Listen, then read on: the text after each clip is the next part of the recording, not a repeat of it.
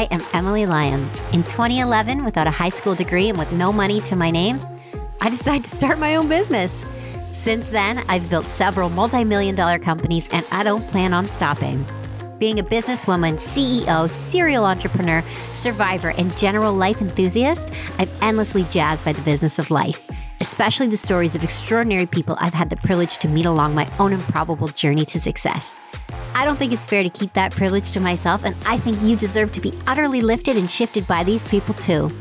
All inspiring people are inspired people, so get ready to be inspired. Welcome back, everybody. So excited for today's episode. I'm joined by the incredible Keith Grossman.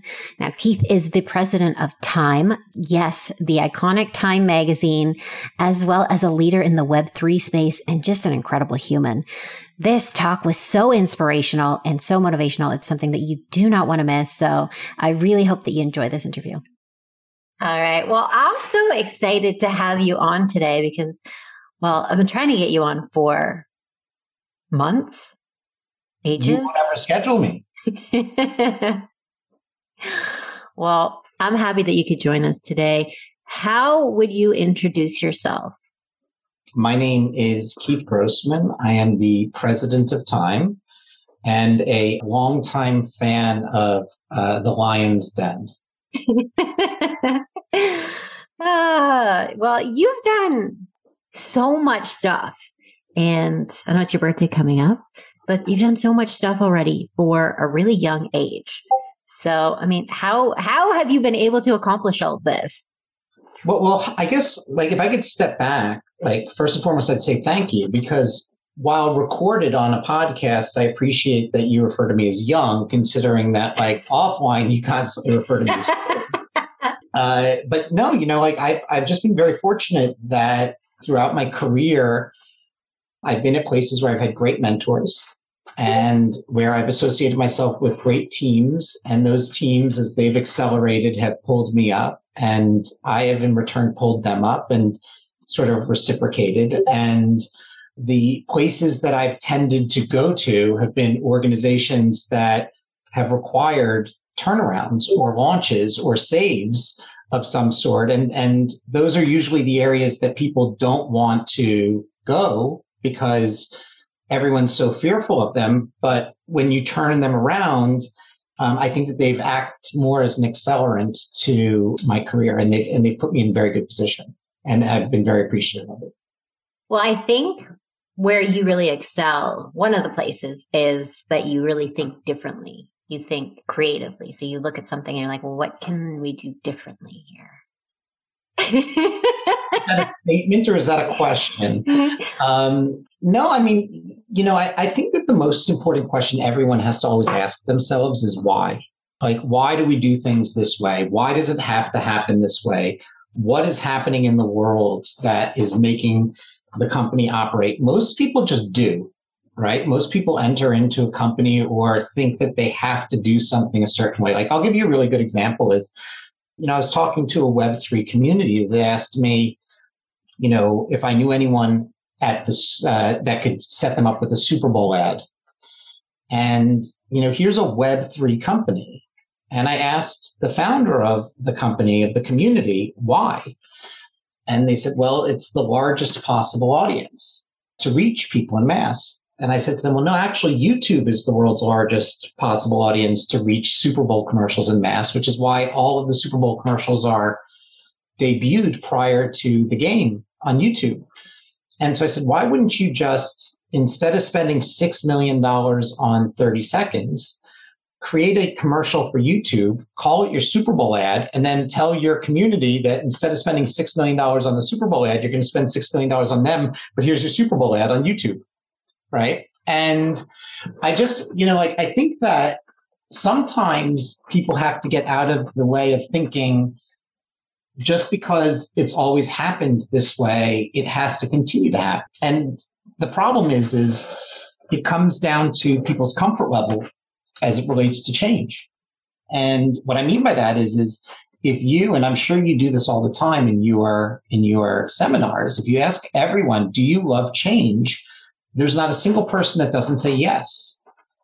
And yet when presented in a situation of change, almost everyone hates change unless they're in control of the change or they understand how the change will impact them directly. But very few people are willing to sort of go out onto that proverbial invisible bridge and take those steps by themselves to sort of lead themselves to a new direction. Mm-hmm. Is that a fair answer to your statement? It wasn't even a question. That was a great response. But that's where the best business ideas really come from, or even growth within the companies, is when people really do that, when they see how they can do things differently.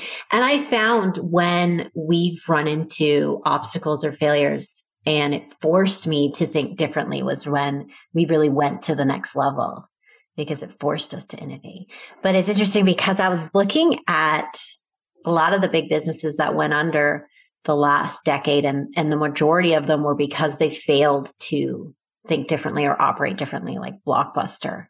They turned down Netflix.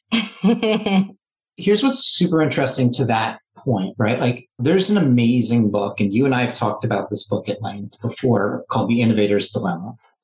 And the reality is like when you have a company that is doing a certain type of business and that business is high margin and very profitable, and the consumer is presented with an alternative that is cheaper and good enough, right? Good enough is the key, but the margin is less.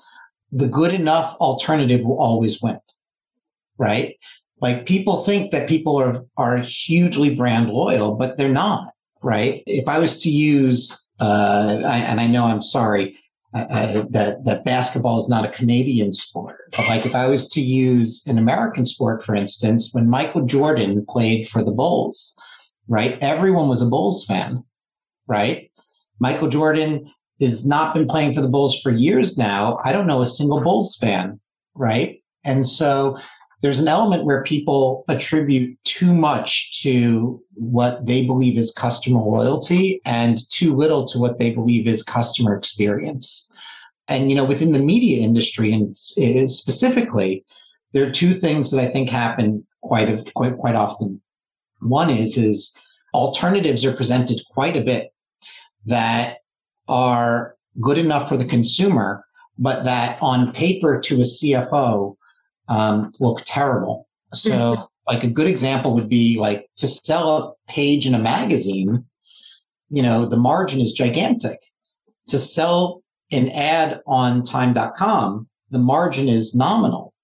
But more advertisers want to buy ads on time.com, not in the magazine, right? And so like while on paper, the magazine might look like the better business theoretically, in reality, it's not, right? And so, how do you evolve in that? And the only way to really evolve in that is to be fast and nimble and to win on speed.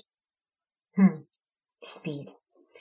Okay, so when you came on to Time, you had a huge job in front of you and rebranding and bringing life back to it and all that stuff and making it cool again. And you talk a lot about humanizing the brand. Yeah. What does that mean and why is that important? So you and I met on Clubhouse. And I love that you always make fun of me for the humanization aspect of the brand. But I use that a lot now too, because I think it's, as I've come to look into it more, I think it's actually really brilliant and important.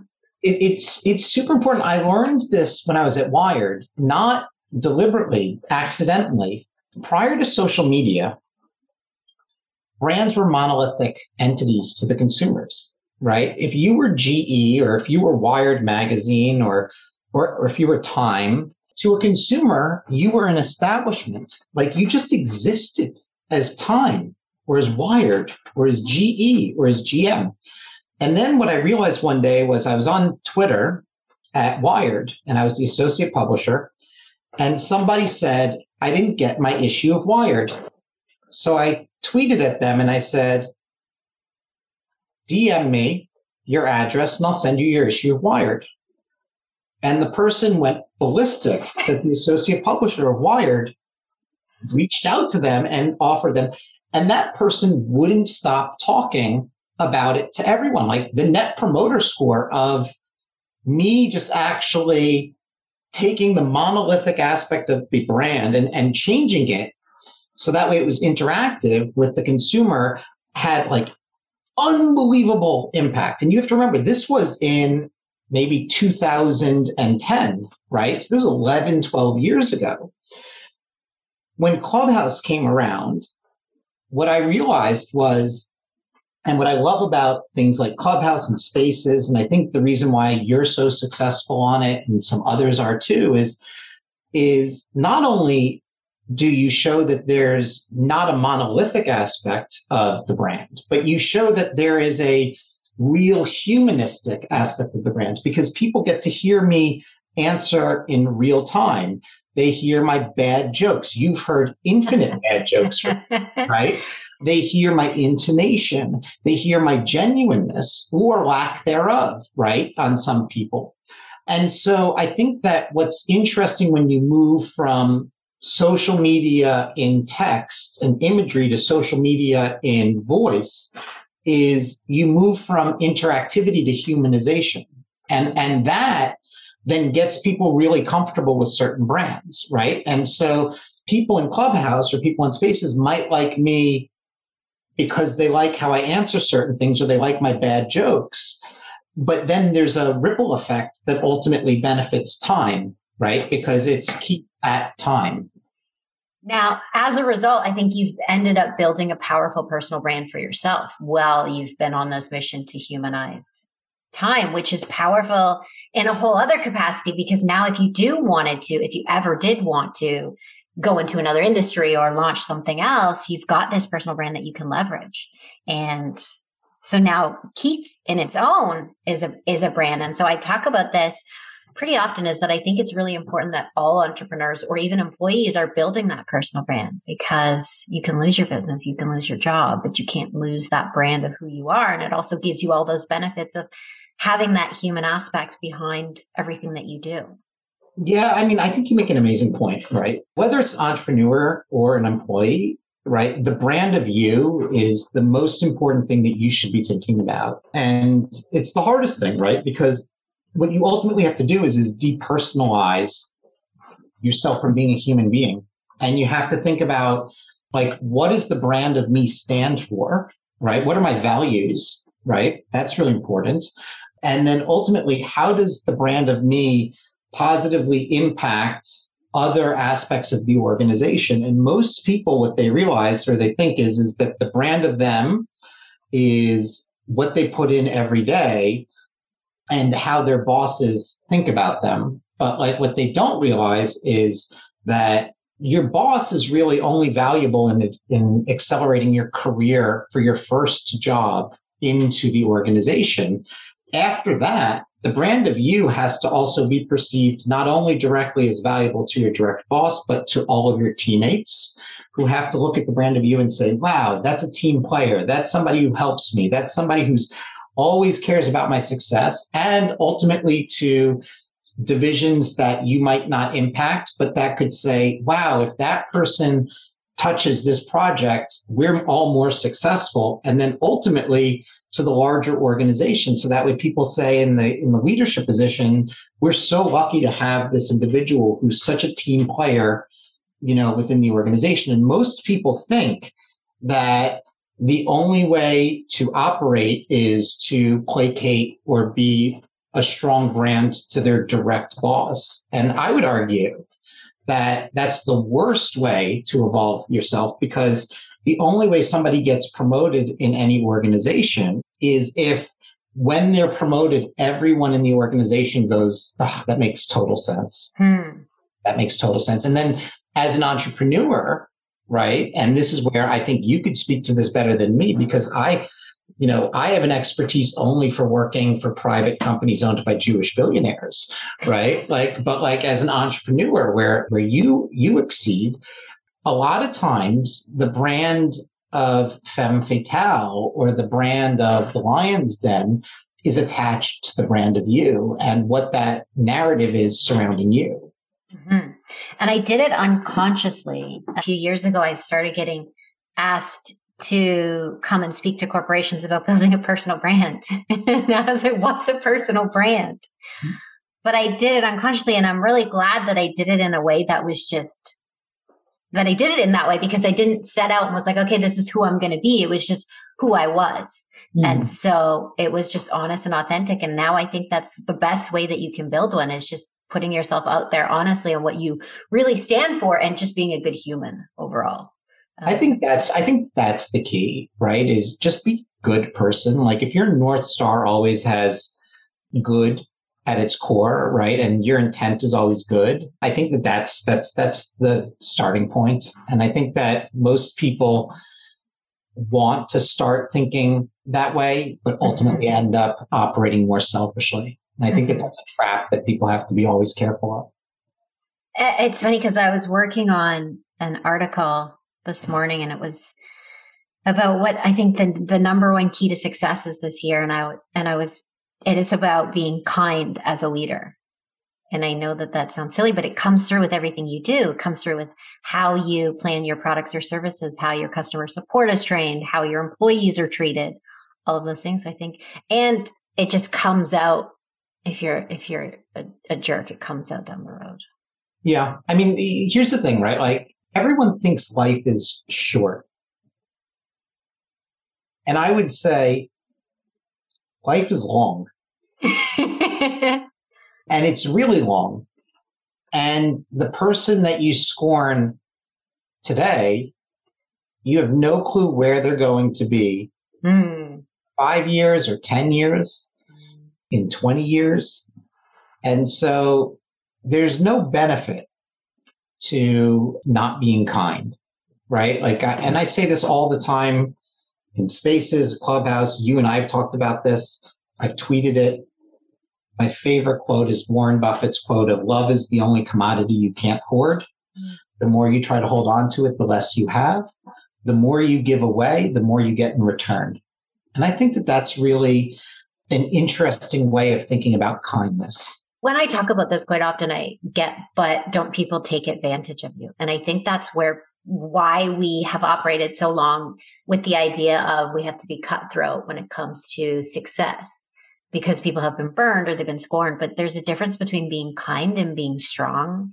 You know, you can still have strength within kindness. But I mean, kindness doesn't mean being a sucker, right? Like kindness, you could still be stern and be kind, right? Kind just means that you're not doing something to deliberately hurt or undermine another individual. Kind just means that you're not doing something to inconvenience somebody unnecessarily.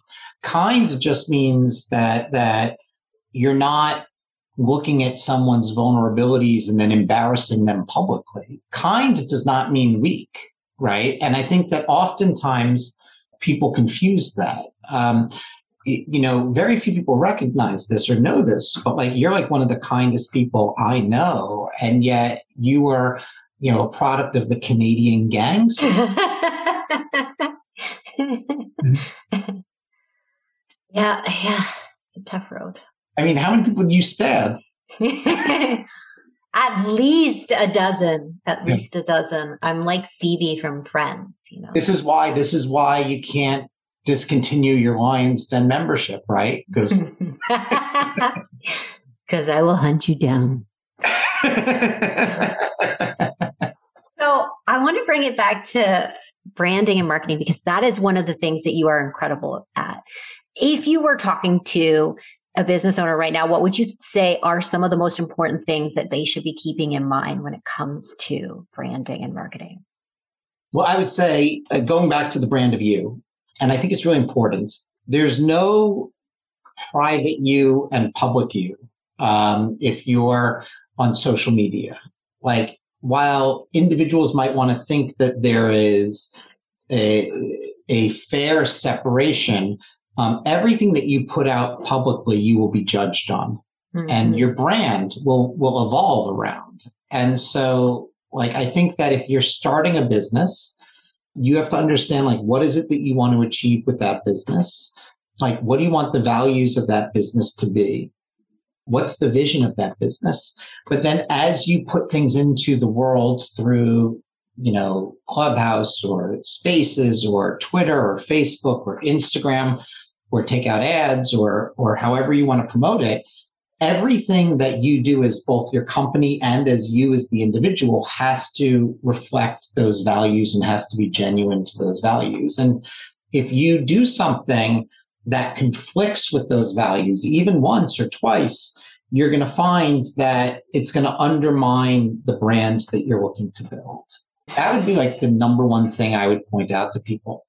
Like I look at Instagram feeds sometimes and I 100% evaluate and judge an individual based on what they put on their Instagram feed versus what they present themselves as in Spaces or Twitter. And I hope that somebody does the same thing to me, but I try to be as consistent as possible with how I brand myself. But I think that people have to be very, very careful about that. And I think that people have to be very, very cognizant of that. Have you ever put something out there that you regretted? Oh, yeah. I mean, I make mistakes every day. And I think that's a great question, which is if you're so scared of failure or a mistake, inaction is possibly a bigger mistake than anything else. And so I think it's important that you're constantly creating momentum for your brand. I think it's important that you're constantly engaging with your brand. And I think that I fail or make mistakes every day, but I definitely am confident that I don't make the same mistake twice. Mm-hmm.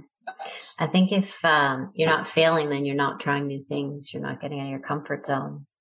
Yeah, I mean, it's funny. Failure is a funny thing because everyone's so scared of it. Like, I wake up every day with a fear of failure, right? Like, I wake up every day and I have this paranoid mentality of everything that I've worked for up to this moment could disappear. I don't know if you ever have that fear, mm-hmm. right? Mm-hmm. But it's irrational. But that fear of failure is a great motivator. And what I've learned is that like that extreme level of failure is irrational, right? Unless I do something extraordinarily terrible. That extreme level of failure is completely irrational. Mm-hmm. The flip side, though, is that every day in my career, I do make a mistake. And then I just have to ask myself, why did I do that? What could I have done better? How do I fix it? And how do I make sure I don't make the same mistake again? And what you realize is that when you're very junior in your career and you're starting out, you can make gigantic mistakes and they have very little impact on the organization's success.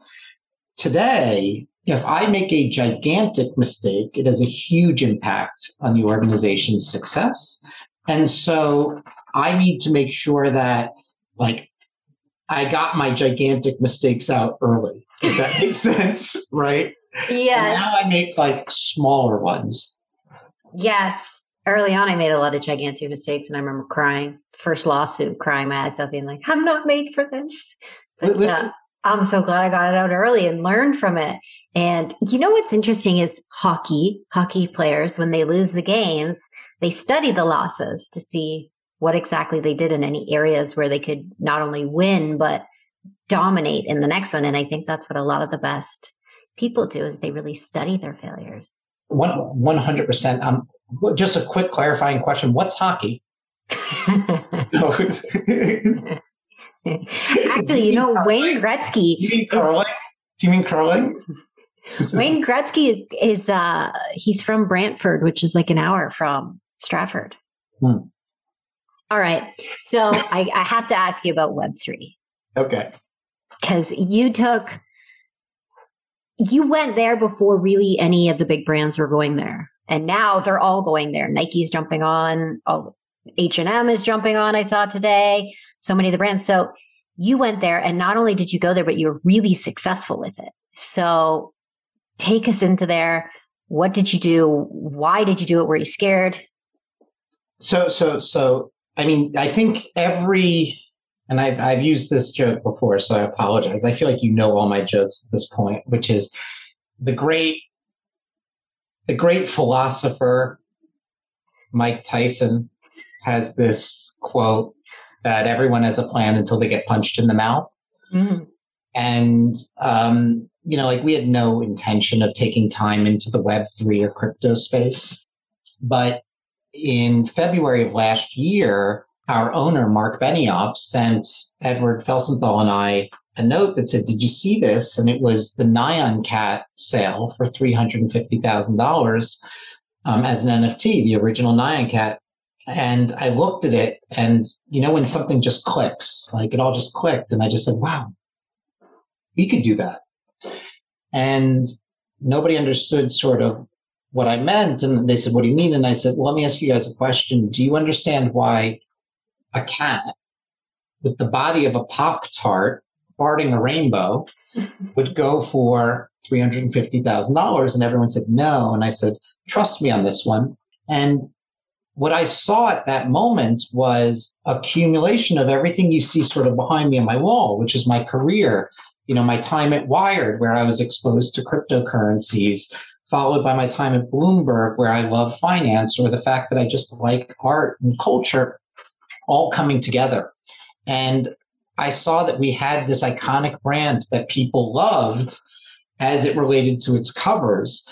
And I saw that there was an opportunity to lean into this moment in time and begin to reposition Time as a leader within the Web3 space in a few different capacities.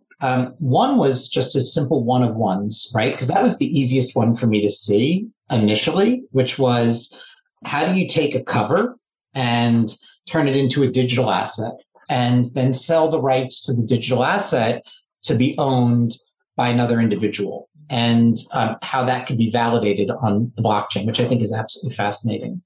But I actually announced when we were coming out that we weren't just going to do that, because I felt that that would be perceived as just a cash grab, that we were actually going to pivot our entire brand towards validating the space as a real transformative moment for consumers and the media. And so in the same article in Yahoo Finance, I said, we're going to do this. We would accept cryptocurrencies for digital subscriptions, which we did within 28 days. And that within 6 months, we would figure out how to use the token, right? So everyone confuses the NFT as a piece of art with a token. All it is a token that's validated, a blockchain, we did not know which one, to change the consumer relationship with our brand. And that's ultimately what Timepieces was. At the time, I had no clue how we would do that. All I looked at was the trend line, that's where it was going. And I was very fortunate because I spent 6 months in Clubhouse rooms and Spaces rooms listening to people who were far more proficient in the space than I was, and watching what was working and what wasn't. And all of those people were what influenced the launch of Timepieces. And I mean, it's been absolutely incredible. I mean, very highly profitable business for us, 8 figures of profit in 9 months. And, publicly, close to $60 million in secondary sales since September. Wow, that's incredible. Did you get pushback when you said, this is where I want to go? Yeah. At first I didn't get pushback. At first, everyone texted me and asked me if this was an April Fool's joke. But that's been the story of my career, right? Like when we launched the tablet edition at Wired in 2010, people thought that we were crazy. We did it with Adobe. When we launched the accelerator at ours, which was a predictive algorithm, people said that couldn't be done. And both of those entities won, Adweek Project Isaac Awards for digital inventions. When we went to Bloomberg and we said, hey, the way that consumers are interacting with platforms is different. And what if we took Twitter, the world's fastest newsfeed, and overlaid it with a video verification with the world's largest newsroom?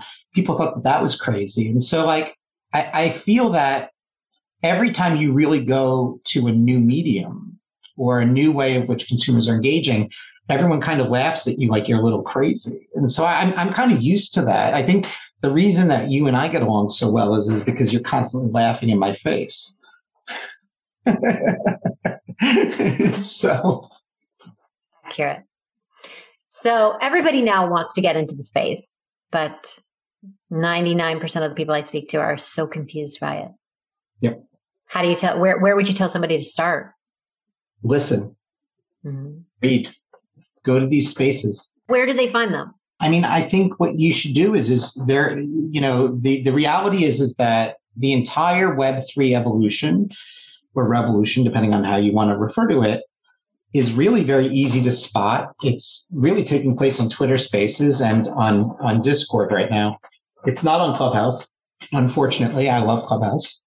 It's not on Facebook. It's not on Instagram. It's in Twitter Spaces and it's on Discord. And it's fascinating because those are both centralized communication tools promoting a decentralized revolution, right? But I would go onto Spaces and I would look at some of the NFT rooms and I would look at, I would probably start with people like Farouk and Oshiny, right? Who are really good representatives of the space. And then I would start to listen to what those conversations are like, whether they're on Rug Radio or on Oshiny's show, which is at 11 o'clock every day, Monday through Friday on Spaces. And then I would start to follow some of the people that he has on stage or that they have on stage and slowly build out your network from there. And I would start to acclimate oneself to the community. I mean, there are certain signals that and words and terminologies that the community uses all the time.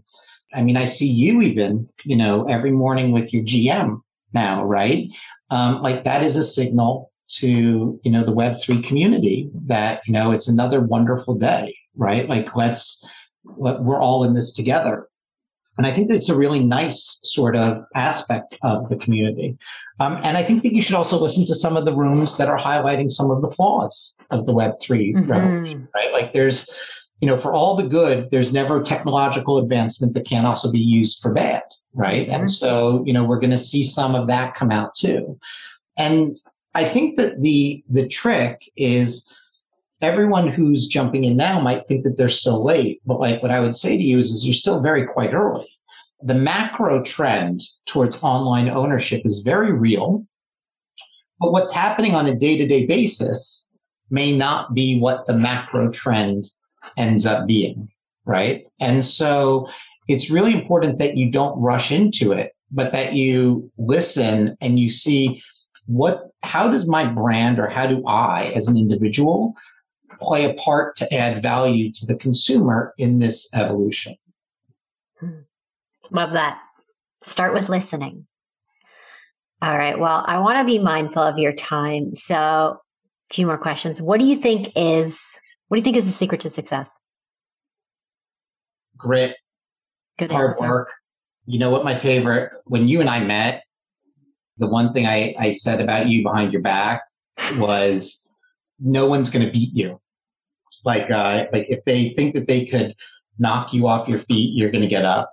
If they think like they would have to essentially kill you. No offense, like in the nicest way, to beat you. And I feel the same way about me, right? Like I think that grit is number one. I think success is an individual thing, right? Like somebody has to decide for themselves, what do they define success as? Some people define success as ultimate luxury of time and use of their time. And some people define success as money and power. And on that spectrum of life being on one end and money and influence being on the other end, I think people have to decide, like, what do they want in their life? And I think that the worst advice and the advice I could never give somebody is that you can have it all. It just doesn't exist. It's a spectrum. Life on one end, money and influence on the other end. And you have to decide for a certain period of time which one you want. And if you stay in the middle, you pretty much have neither, right? Because it just sort of like, it vacillates. And so you stay and you continue to grow and advance your life and your career without advancing your money or your influence or gaining the amount of life that you might want.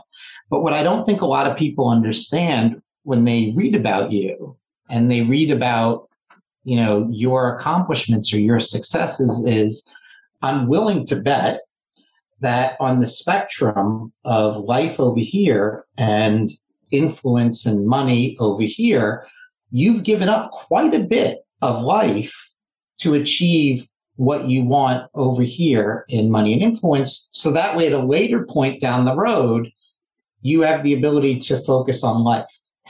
And if you wish to have that decision. And I think that the biggest mistake people could make is believing that work-life balance really exists.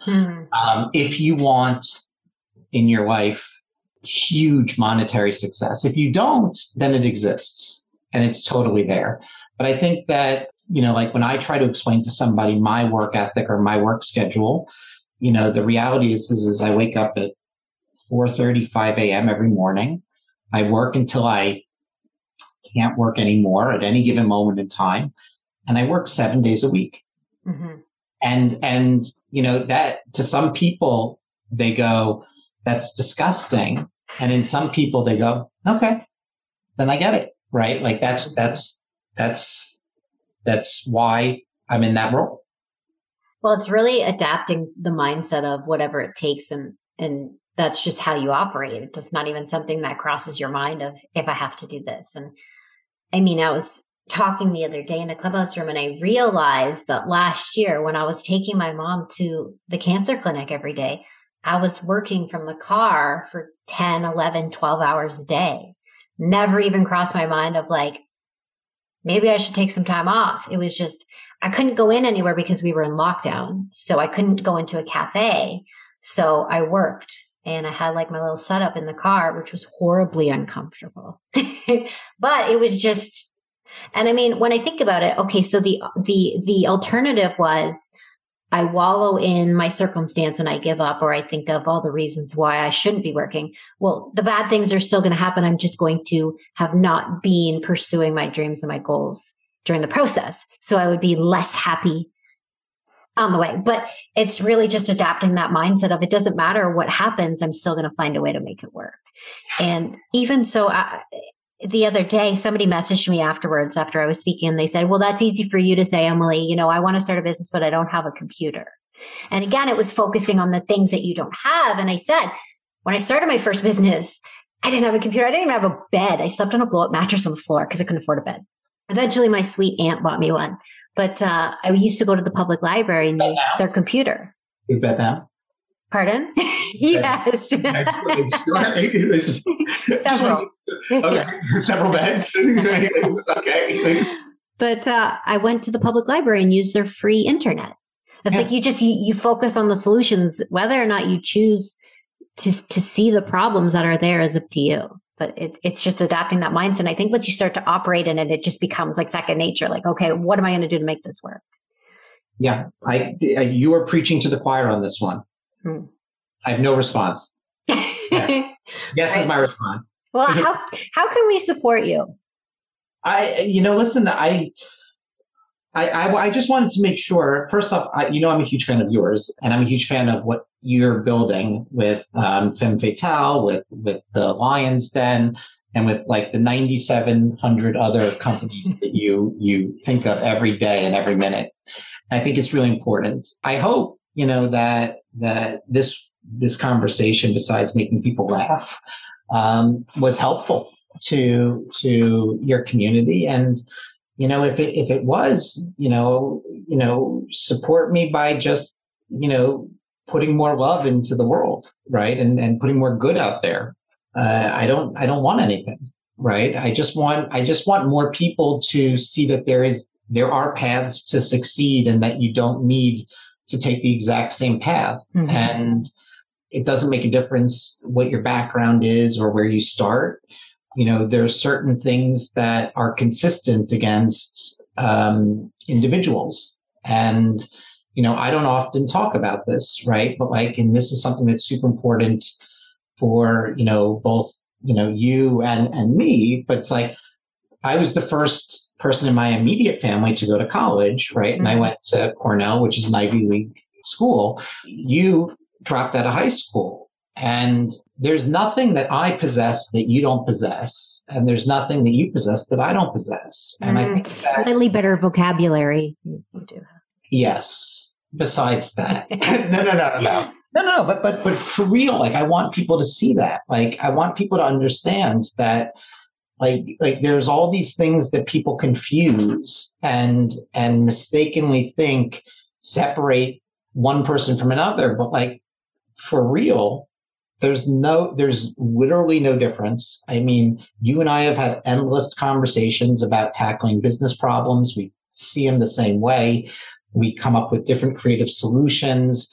Our backgrounds have different ways of approaching certain things and sometimes come to the same solutions. And sometimes you come to better solutions. Sometimes I come to better solutions, right? But there's no one size fits all. And so all I would want is if this was helpful to you, hearing this conversation between us, my ask, and this would be how I would ask for it to be sort of what you can give me is just pay it forward to someone else, pull someone else up, help someone else. Love that. Oh, well, thank you so much for your time today. This was such a pleasure. Well, if I can, to the Lion's Den, I just want to say that thank you, Emily. I know it took a very long time for me to convince you to come on and allow me to come on. Just so everyone knows, Emily refused for many, many, many, many, many months to allow me to come on to the podcast. She said that I had to figure out a whole new initiative to launch time into in order to qualify for even this interview. So I'm so happy that we were able to finally get together. Me too. All right. Thank you so much, Keith. If you do want to see the full video version of this interview, you can head over to emilylyons.team and join the Lion's Den. The Lion's Den is my online membership platform where I have extended interviews, I have recorded training videos, event invites, live trainings, and so much more. I am so excited to announce the launch of my new membership platform, The Lion's Den. Yes, it's a play on my last name, I know. So it is an exclusive membership where I have recorded training videos and I add new weekly videos every single week on the latest tips for growing a business, adding new streams of income, and just generating wealth. So things like growing your social media following, building a personal brand, getting published in top media, all of the things that I have done over these last 12 years to build my different businesses and new things that are working right now for my team. Now it's also a community. We have a chat community where we support one another. It's complimentary invites to events I have coming up, like one in 1 week's time, where you get the opportunity to learn from me one-on-one live and ask me questions. So we have launched at an early bird price of only $7 a month. If you go to emilylyons.team, www.emilylyons.team, you can sign up right now for the price of a Starbucks latte.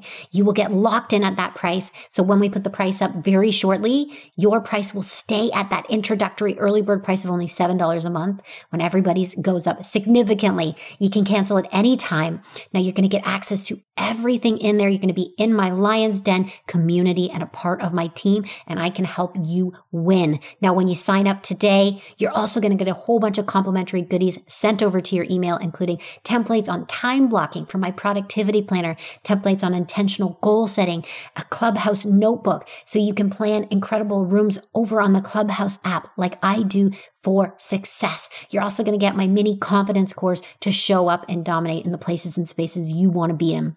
But you got to take action right now. Make sure that you go on over, sign up at emilylyons.team and start learning today and start changing your life.